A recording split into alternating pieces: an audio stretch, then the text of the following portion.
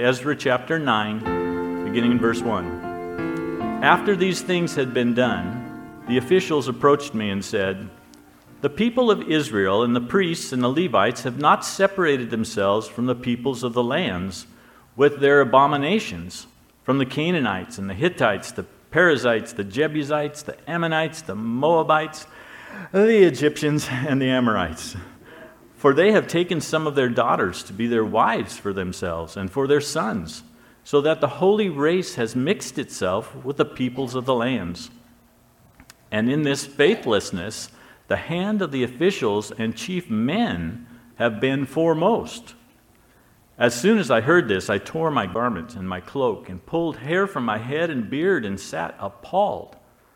Then all who trembled at the words of the God of Israel, because of the faithlessness of the returned exiles, gathered around me while I sat appalled until the evening sacrifice. And at the evening sacrifice I rose from my fasting, and my garment and my cloak torn, and fell upon my knees, and spread out my hands to the Lord my God, saying, "O my God, I'm ashamed and blush to lift my face to you, my God, for our iniquities have risen higher than our heads, and our guilt has mounted up to the heavens." Good morning. Good morning. Hopefully you found Ezra. Leave it open to Ezra. How many of you did your devotions in Ezra this morning? I haven't got to my devotions yet, but maybe you haven't either. But it's not often where we hang out. And you'll notice we went backwards in the Old Testament from where we've been in our flyover. We'll talk a little bit about why that is. We've been in the prophets, and Haggai and Zechariah were the last couple that we looked at. Try to get a picture in your head of the timeline here. That's an important part of this whole story, and we'll see that as we get into Ezra. But the prophets here returned to Judah. If you were here a couple of weeks ago, you remember this. It was after a 70-year captivity in Babylon. Both of these prophets, Haggai, Zechariah, spoke to a people with mixed up priorities. If you remember, they had returned and they were facing difficulty in their life. God was not blessing them because of the neglect. They had neglected to rebuild his temple as God had instructed them. The temple there in Jerusalem that had been destroyed by Nebuchadnezzar, they were to rebuild that.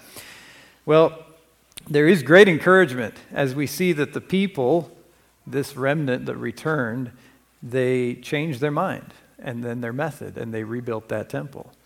It says they obeyed the Lord and they feared him. And in addition, we saw in Zechariah that there's visions and prophecies, a lot of eschatological material, that is end times material, in particular as it concerns Israel and as it concerns Christ's second coming.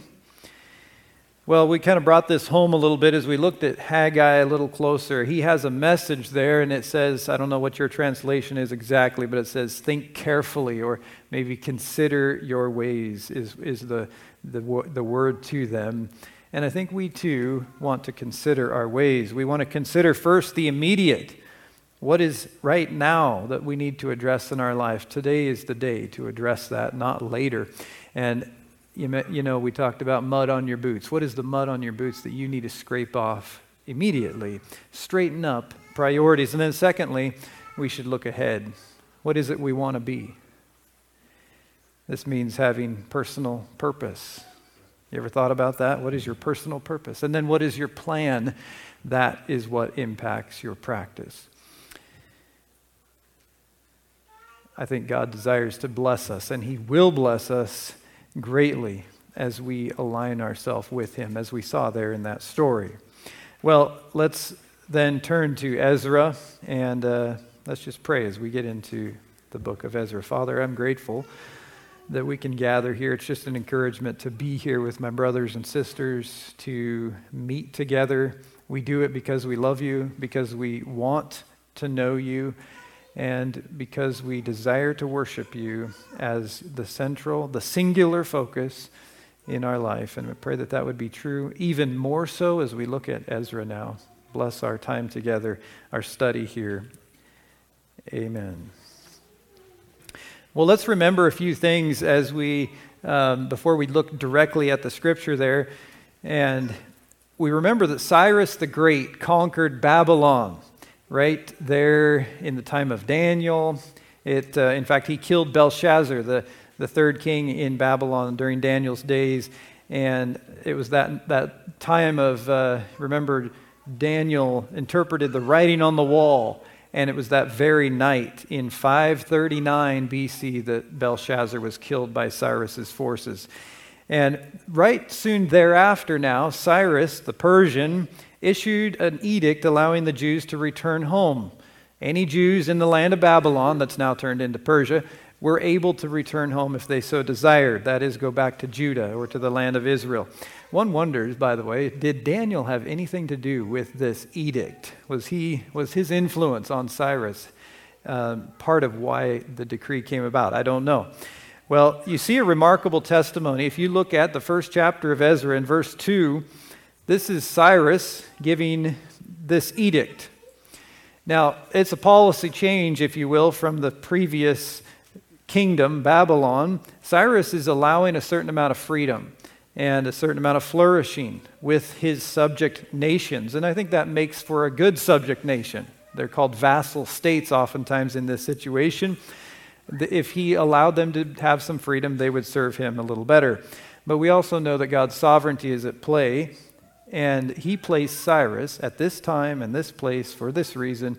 In fact, Isaiah foretells Cyrus by name 150 years earlier. You can look it up later. It's in chapter 44 of Isaiah that he predicts Cyrus the king coming after the 70-year captivity, then allowing the Jews to go back to the land.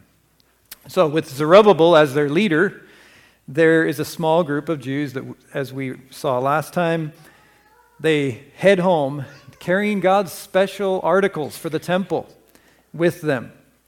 And again, this was about 538 or 537. The years are counting down. The leaders now in chapter 1 are carefully listed.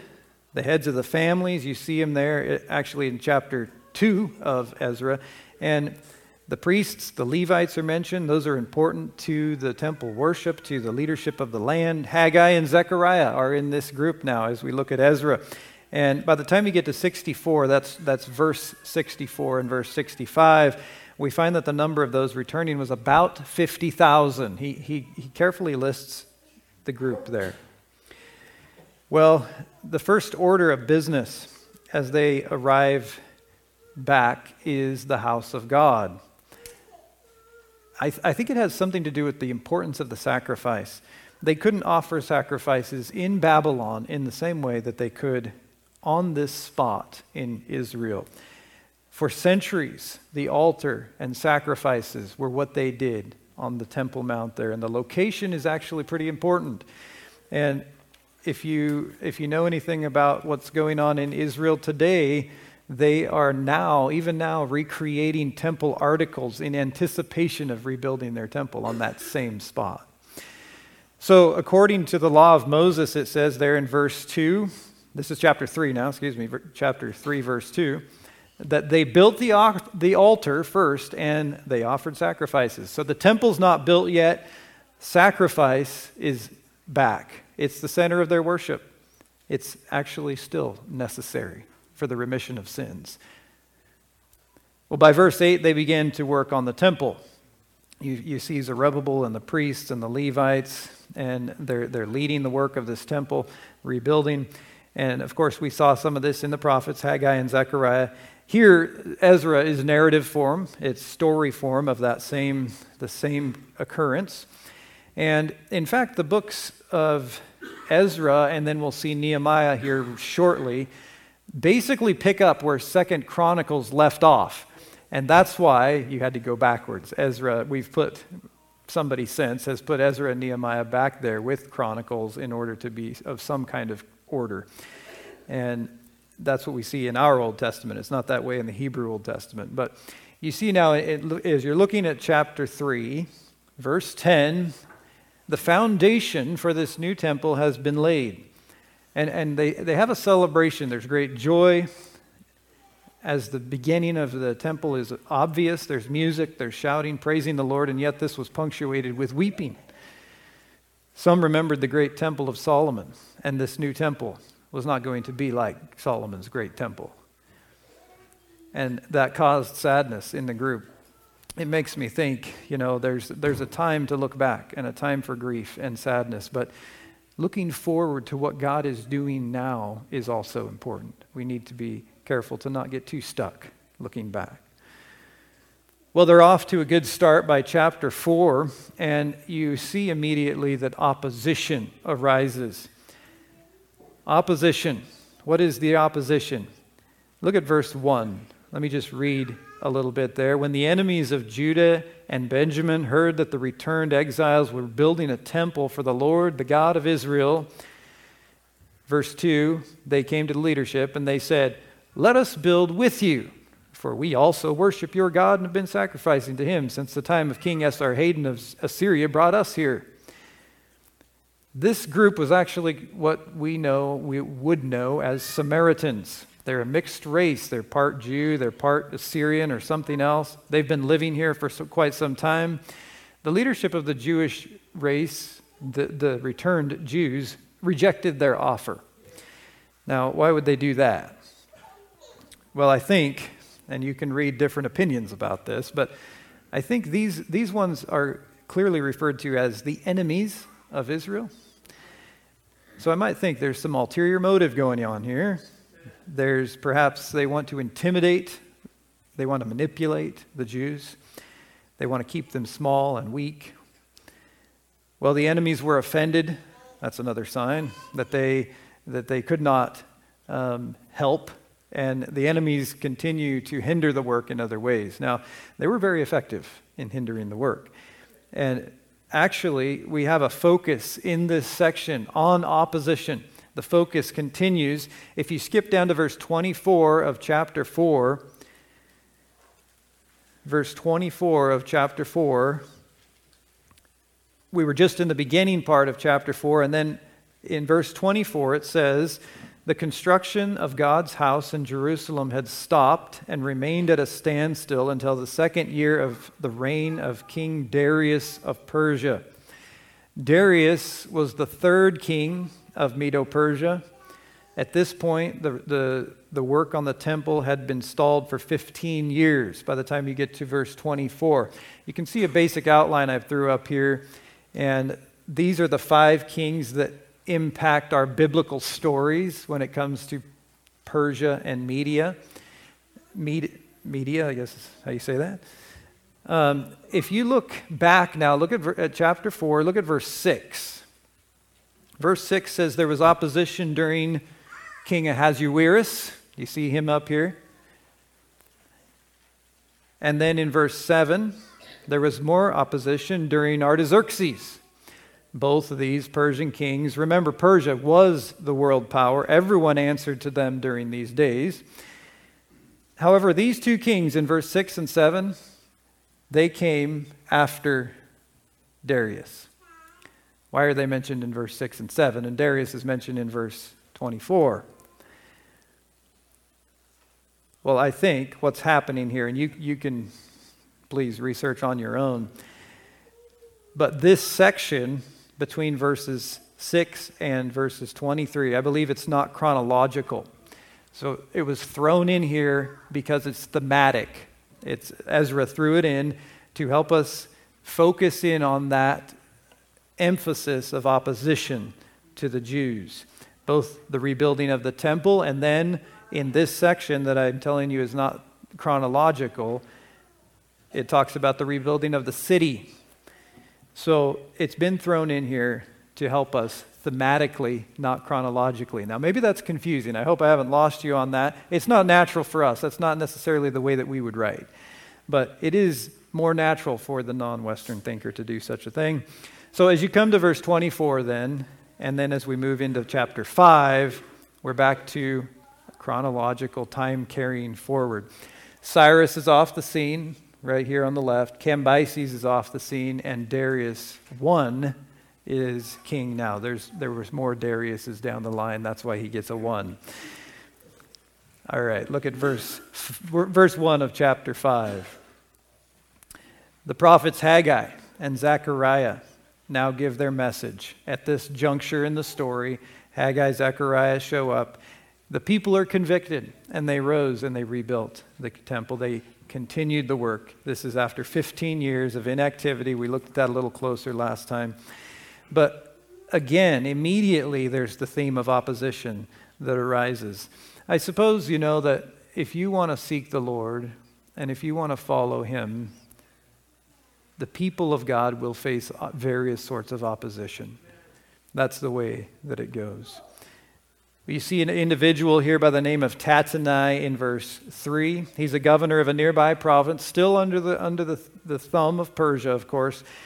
But he ends up writing a big long letter, verses 7 through 17, basically tattling to Darius concerning the building project. They're back at it again. For whatever reason, these enemies were not interested in the Jews getting stronger, unified, their temple becoming part of the scene for them. Well, Darius decides, as the king back in Persia, to search for this decree that the Jews have appealed to. And he finds it. He finds the decree in a place called Ecbatana. It's still there. It's a fortress. And in chapter 6, this is about 18 years later from when the decree was issued, Darius finds this decree, and he took Cyrus's word very seriously. You see it in chapter 6. In verse 3, that not only did Cyrus in the issuing of the decree, not only did Cyrus say that they were to return, but they were to bring back the articles of the temple and to rebuild, and the royal treasury was to fund the whole project. Well, Darius replies to Tattenai, telling him to stay out of the way. Moreover, my friend, you are to use your tax collected from your province to cover the cost of the building as well as provide the animals for the sacrifice. That must have hurt. Well, Darius is he's not joking about this. In fact, if you look at verse 11 and 12, there's consequences, and they're not pretty if you don't follow through. And of course, Tattenai and his cronies, they dare not disobey in verse 13 and following. So the Jews are able to move forward, building the temple, and in fact, finishing the temple. Remember, the prophets were involved heavily in the encouragement to do such a thing. And at the end of chapter 6, they dedicate it with great sacrifices, thanks to nearby province provision. And then they observe the Passover. Okay, this brings us to chapter 7. Now, hang on just for 1 minute. I didn't give you an outline yet, but here's a basic outline. You could say that chapters 1 through 6 could be considered the first section of the book of Ezra. National rebuilding and opposition could be the emphasis or the theme of this section. We just looked at that. With the exception of that piece out of chapter 4, that we believe is yet a future part of the story under Artaxerxes and Ahasuerus. All of the first part of Ezra took place from 538 when they went back under Zerubbabel to 516 BC. But we haven't seen anything about Ezra yet. But I think he's the author. He's writing the story. Ezra himself is a priest. He traces his lineage all the way back to Aaron the priest. And he's also a scribe. What's a scribe? That's one who copies important documents, and in his case, particularly the scriptures, probably the books of Moses, most importantly. There's a good possibility that Ezra wrote Chronicles, 1st and 2nd Chronicles as well. 7 through 10 is the second section of Ezra, and you might say spiritual reformation is the emphasis here. So, right here between chapter 6 and chapter 7 is a period of time. During this time, Ahasuerus, or maybe you know the name Xerxes, is in Persia. Does that name ring a bell? You've read about him, haven't you? So the story of Esther takes place during that pause in this story here in Ezra. By the way, the theme of opposition is still there in the book of Esther, isn't it? Well, now in chapter 7, Ahasuerus, or Xerxes, his son, Artaxerxes is on the throne. And that's where we find ourselves in chapter 7. Look at verse 8. Chapter 7, verse 8. It says, Ezra came to Jerusalem in the 5th month during the 7th year of the king. He began the journey from Babylon on the 1st day of the 1st month, and he arrived in Jerusalem on the 1st day of the 5th month, since the gracious hand of his God was on him. Now Ezra had determined in his heart to study the law of God, to obey it, and to teach its statutes and its ordinances in Israel. He had a purpose and he had a plan, didn't he? Well, without the time to dig too deeply, the king Artaxerxes here, he wrote another decree, sending Ezra and giving him permission to go back, and he gave permission for anyone else who wanted to join him, any Jews who wanted to join him and go back to the land. He gives Ezra encouragement to teach the law of God, and he generally puts his authority behind this, what we call the second return to Israel. It's about 60 years after Zerubbabel and that first return that we've been talking about. We'll see a third return in Nehemiah. By the time you get to chapter 8, there are names and there are numbers of those who head back. And we see that God gives protection, and they arrive in Jerusalem. They place the treasure that they brought with them in the temple, and they offer sacrifices. Chapter 9. Here's where we get to the story, part of what Steve has read for us. Some of the Jews who had been in the land already for some time, they had intermarried outside the faith. They'd married non-Jews who lived there when they arrived. This was a problem. But listen, this was not a racism problem. It was a syncretism issue. It was bringing paganism, at least this is how I understand it. It was bringing paganism, that is the service and the worship of other gods, into and combining that with what should have been a singular focus, a singular devotion to the Lord their God. Now, if you reflect on that for a minute, maybe you remember that that was a historical issue for the Jews all along the way. Intermarriage, perhaps, but syncretism, continuing to bring paganism into worship of the Lord. Well, this appalled Ezra, troubled him deeply, even to the point of tearing his clothes and pulling out some of his hair. Don't ask me why he did that. He sat down. He entered into the prayer of confession. It's something similar to the prayers you see from Daniel and from Nehemiah, actually. Look at verse 13 of chapter 9. Chapter 9, verse 13. Here's Ezra, 9:13. After all that has happened to us because of our evil deeds and terrible guilt, he's praying here, though you, our God, have punished us less than our iniquities deserve and have allowed us to survive, should we break your commands again and intermarry with the people who committed these detestable practices? Wouldn't you become so angry with us that you would destroy us, leaving neither remnant nor survivor? Lord God of Israel, you are righteous, for we survive as a remnant today. Here we are before you with our guilt, though no one can stand in your presence because of this. A portion of his prayer. Do you see the confession of sin? The confession of sin. Notice he includes himself. He was not one who intermarried, but he included himself. While he's doing this, confessing, it says, weeping, falling face down, a large assembly of the people gathered around him. And they began to weep, and God convicted them. It turns out that they encouraged Ezra to guide them in what needed to be done. It began with the leaders, and eventually they separated themselves from the surrounding peoples and their foreign wives. They recognized that they had sinned. They had acted impurely, and there is spiritual reformation. The rest of chapter 10, the final chapter in the book, gives more details about what happened here. And then it lists the offenders by name, some of them anyway, who had intermarried with these foreign and godless nations. Well, maybe this is a bit hard for us to understand, to know how to deal with this kind of a story. But let me just say that this is a good example of Scripture that is, we could call descriptive and not prescriptive. In other words, it's not prescribing something for the people of God to do throughout the ages.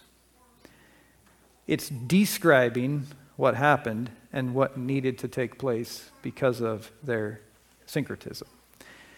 I think it's critical. It was critical for those returned Jews to preserve the lineage of the tribes, yes. But more importantly, they were bringing paganism into their midst. Syncretism was taking place. Think about the history of intermarriage with godless nations. That was a large part of their downfall, a large part of why they ended up in Babylon to begin with. Remember Solomon? He had some intermarriage problems. They were to have a singular devotion. No other gods before me, right? Intermarriage opened the door to that problem. Well, maybe you've heard of such a thing, but some have used this passage, this story, as an excuse for divorce. It must not do that. As I said, this does not give us an imperative or a direction to follow for today. Some find themselves married to an unbeliever, and they've used this story as a justification for divorce. But, well, and besides that, I met this really cute Christian, and, I want to be biblical. Well, let us not go down that road. In fact, 1 Corinthians, Paul addresses the very issue in 1 Corinthians 7, and he says, if you find yourself in marriage committed to an unbeliever, stay with them. We need to follow that direction.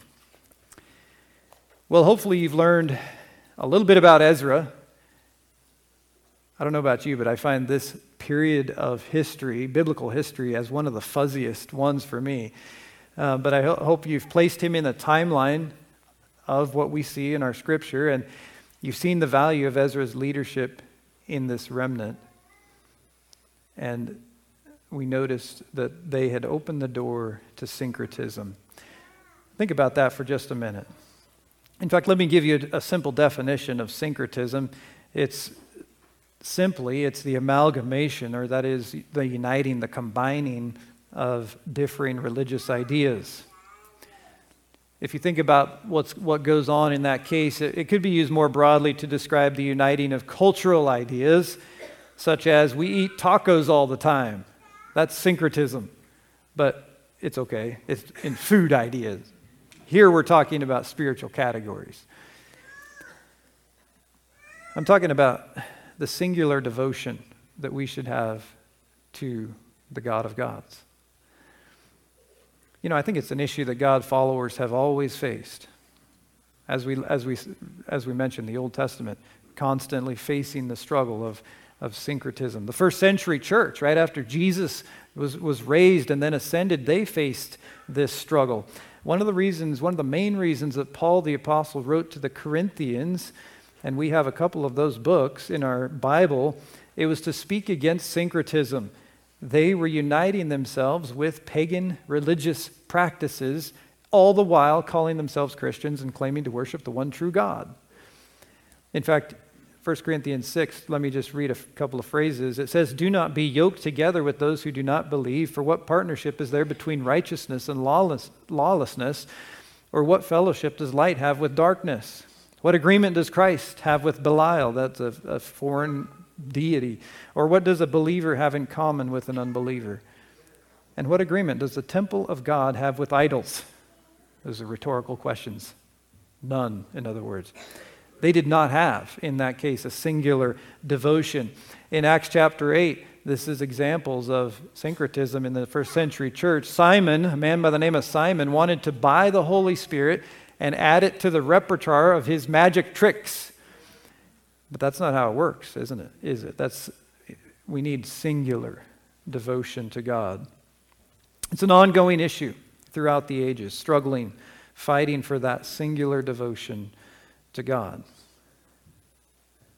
Listen to a more recent example. As we move a little closer to home, this is from a Catholic church setting, so it's not real close to home, but I believe this was in Bolivia. Here's what someone wrote. He said, "The Mass was over. The family next to me stood up and prepared to leave. I asked the man what the Mass, that is the service and the communion there in the Catholic setting, what it meant to him. He told me he had been coming to the church every week since he was a boy. Did he believe in prayer, I asked. He told me that he did, but his main concern was about keeping his family going to church. Religion was helpful, but he confided that it did not always meet his needs. When prayer failed, the shaman in his village would say an incantation over him, maybe sacrifice a chicken so that the spirits would heed the sight of blood and give him the favor that he needed. I asked him how he managed to balance two competing faiths, and he told me they were one and the same. In his opinion, they were all about God. In his mind, he saw no conflict between shamanism and Christianity. They functioned as one paradigm because that is how he had been brought up. He told me the spirit world of his village had kept his ancestors together and given them hope and power in the time of need. You see that example? Well, there's others even closer to home. Such things as omnitheism, that is, finding truth, finding God in all religions. Maybe you've been tempted by or involved in such a thing yourself. There's a church called the Universalist or Unitarian Universalists. They call themselves a church. And that's where you find many ways to God and to life. Of course, there are those who have literally brought idols into their homes and their places of worship and such things as that. But what about you and I? I don't know exactly where you are. One more example, maybe a little closer to home yet. A man by the name of Dr. Stephen Cook relates a conversation that he had. Listen to this. He says, I had a strange conversation with a young woman who was in graduate school and finishing her degree in social work. The woman became excited when I mentioned that I was in seminary, and she proceeded to tell me about the Baptist church she was attending. She had been active in her church for several years and was involved in the choir and occasionally substituted for a Sunday school teacher. The conversation took a confusing turn when she told me she follows her daily horoscope, believing it helps guide her life. Stranger yet, she began to talk about how she believes in reincarnation. When I asked her why she believes in reincarnation, she says, because I believe God is fair and gives people second chances in another life to make up for bad choices in previous ones. She said all this with a big smile on her face. When I politely tried to explain the biblical teaching against astrology and reincarnation, she quickly shut the conversation down, saying, I believe what I believe. Is that a little closer to home? I believe what I believe. Well, I think here in this room, my hope and my desire is that we shoot for and we desire a singular devotion to God.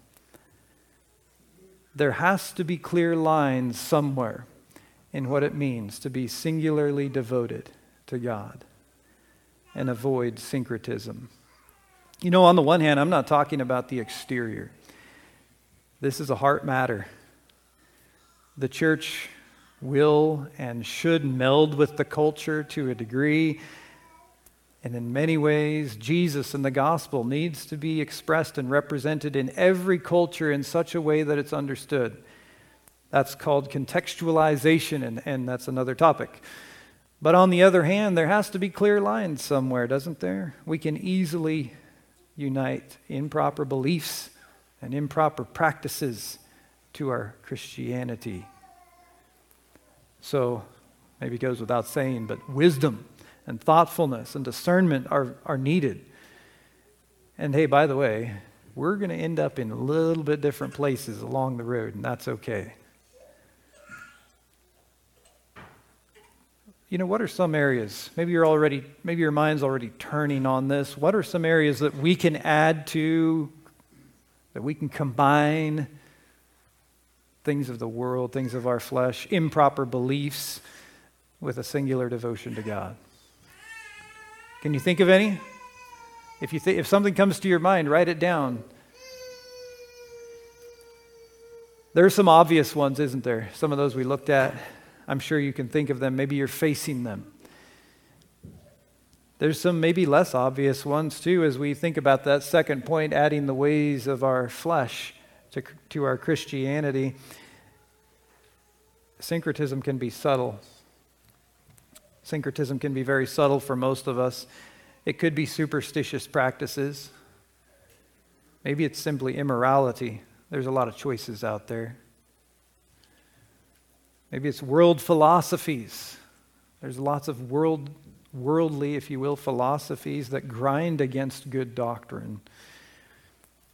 Materialism, we can add that improperly to our Christian faith. You know, hobbies, work, job, all of those things can come along, and that's syncretism.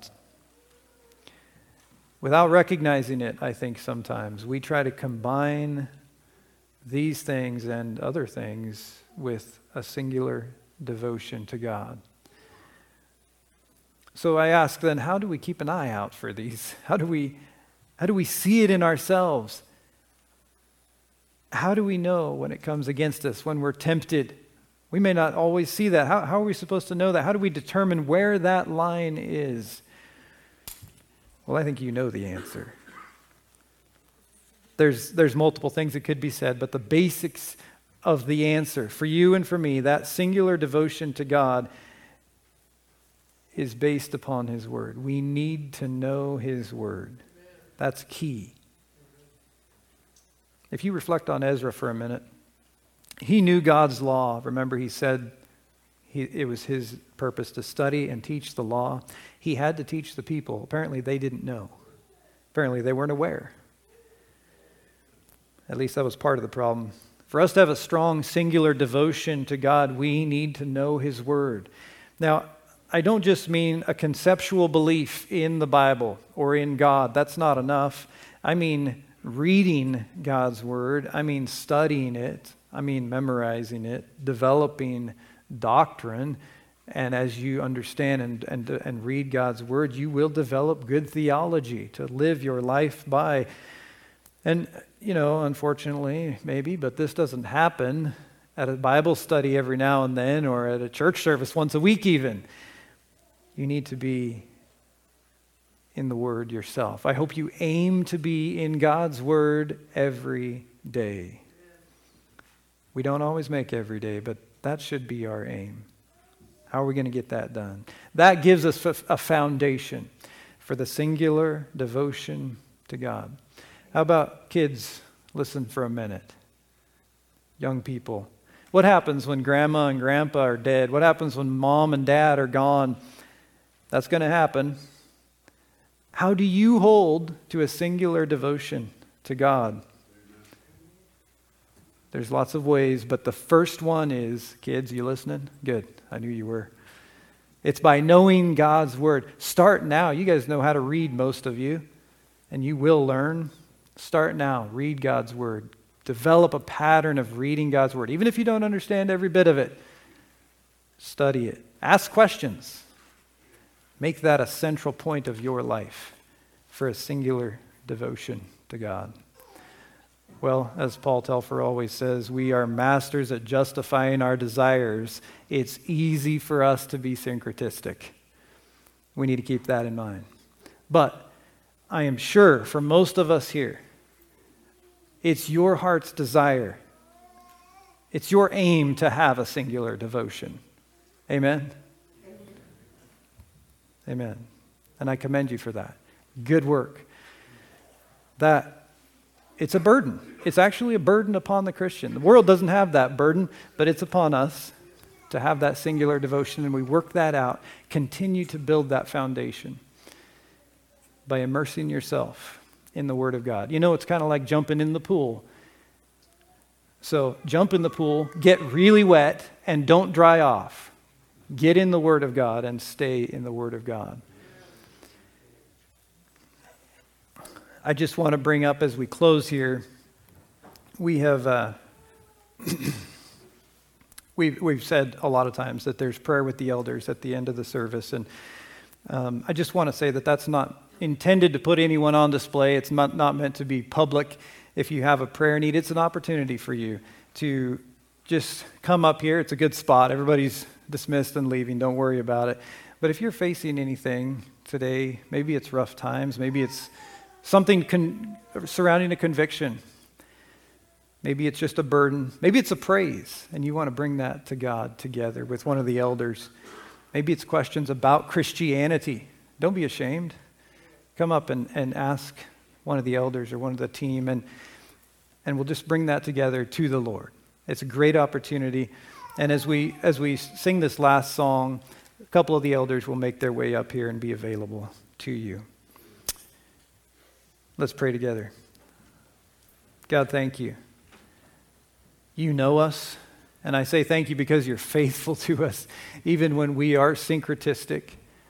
Thank you for your discipline that helps us when we begin unintentionally so much of the time. But we begin to add things in, or we neglect your word.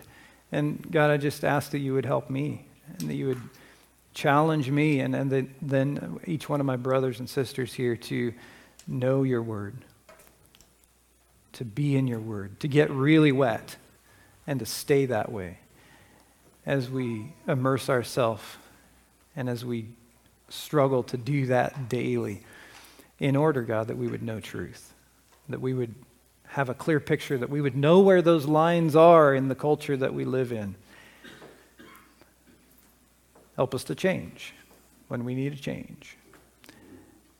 Thank you for the desire. I know the overwhelming desire in the room here is to have a singular devotion to you. I'm encouraged by that. We pray it in Jesus' name. Amen.